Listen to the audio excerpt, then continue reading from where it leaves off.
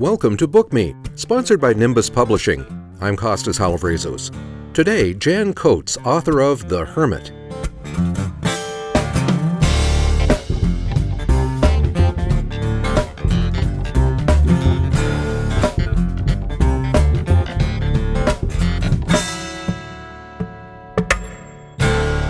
If you've ever thrown up your hands in frustration from dealing with too many people, too much email, and too many Zoom meetings, you might have said, I want to become a hermit.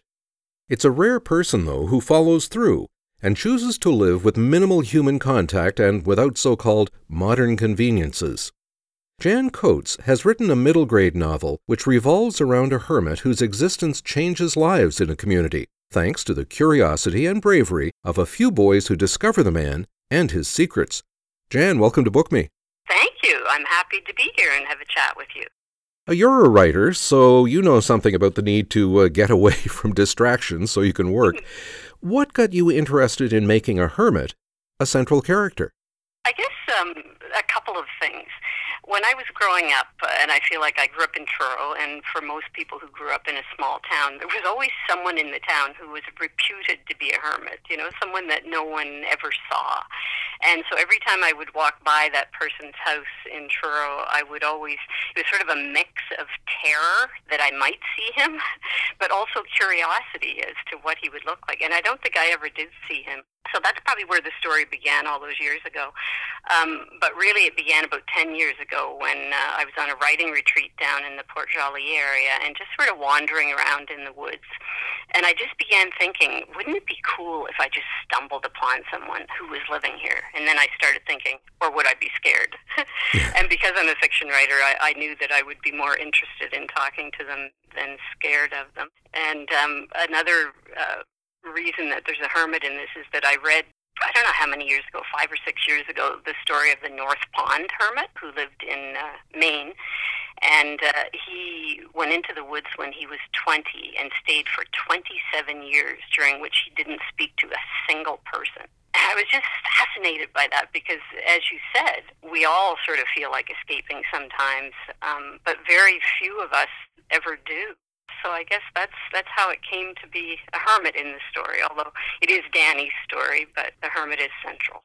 Well, a hermit does seem to reject all the comforts and conveniences and conventions we cling to, and as you suggest, that can lead to people projecting all kinds of negative traits onto hermits. They're scary beings. What are Danny and his friend Ben's first impressions when they stumble on his place in the woods? Yeah, I guess he's playing the bagpipes when they come upon him, so they're fairly deep in the woods, and they can't tell that it is the bagpipes for a while. And when they eventually see him, their first impression is, that is so cool, because of course kids love to just sort of hang out in the woods and explore and look for mysteries, and to think that somebody was living there, they're cool. They think he's very cool, but they're also very interested as to how he came to be there. And Danny, of course, feels some sort of strange connection to him from the first time he sees Humphrey, and we find out about that as the story develops. But as soon as Humphrey senses that someone's watching him... That's right, yeah. He picks up the axe because he's not used to anyone finding him. So what makes Danny go back a second time on his own? Yeah, he has this, there was something about the hermit's eyes, which of course he could only see from a distance, and he begins sort of rooting around and discovers that Humphrey's eyes look a lot like Danny's late Nana's eyes, and so then he begins to dig really deep into his family history and uncovers some secrets. There is another young character in The Hermit, Danny and Ben's teammate on the soccer team, Teddy. Why did you create him? So Teddy is there for a couple of reasons. I feel like all my books have an underdog in them. Those are the people who I'm most interested in. And I guess in some ways he's sort of a parallel character to Humphrey. So he's the kid that always gets left out because he's a little bit strange and not like all the other kids, which of course as adults we know happens.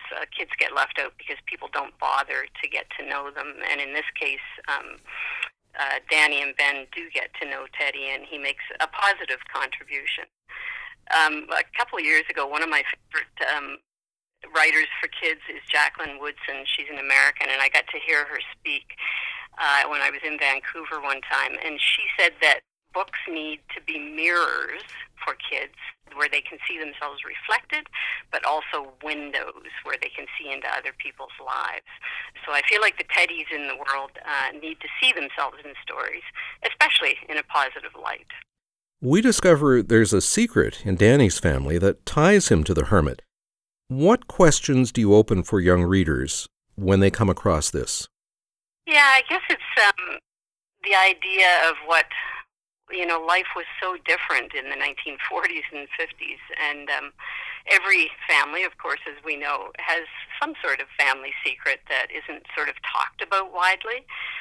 In this case, it's someone getting pregnant before they were married. Of course, these days, that's not uncommon. And a lot of times, kids come before marriage. But it was taken very seriously in the 40s and 50s. And people were whisked away, and the pregnancy was hidden. And so I guess it would be an interesting thing for kids, but I don't think they would understand the seriousness of it. And Humphrey and the parents try to explain it, but certainly be a conversation starter.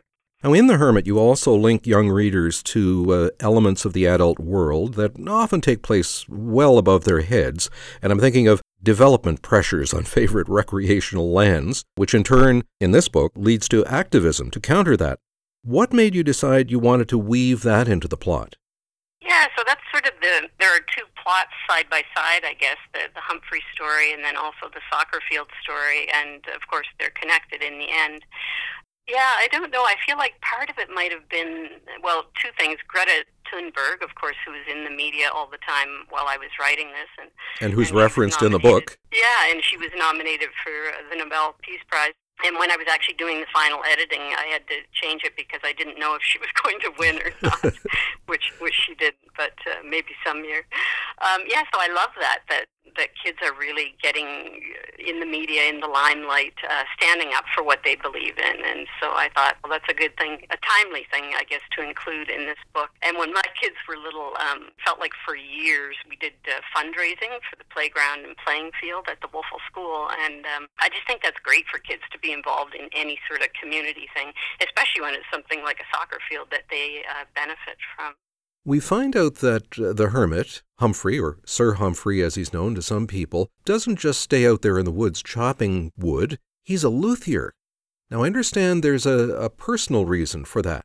Yeah, so my dad owned a music store for most of his life, and my brother continues to own that music store, Mingo Music in Truro.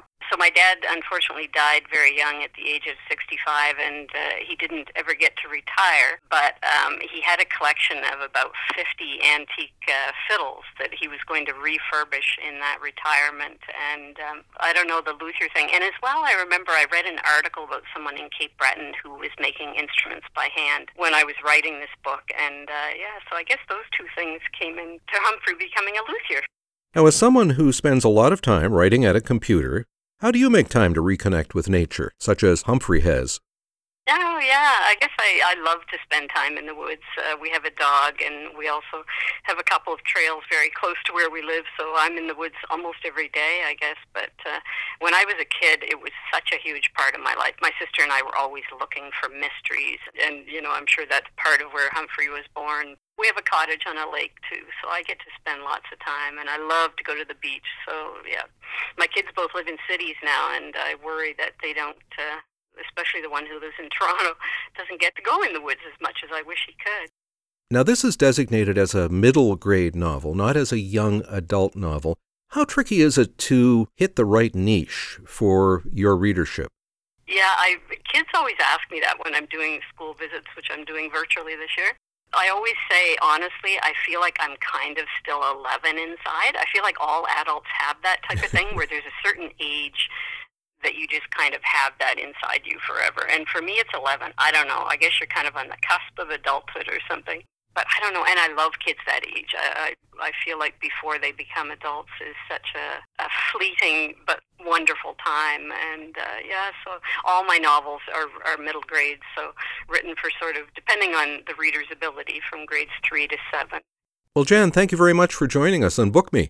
Oh, that was great. I loved your questions. It was really interesting to rethink the book. Jan Coates is the author of The Hermit. It's published by Nimbus.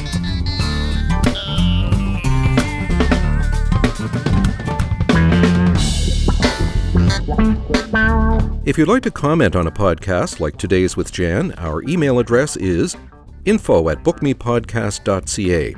If you want to hear more conversations with people who create books in Atlantic Canada, the authors, illustrators, editors, and designers, we have dozens on BookMe. Tell everyone you know who's a reader. Whenever we add a new interview, we post an alert on Instagram @BookMePodcast.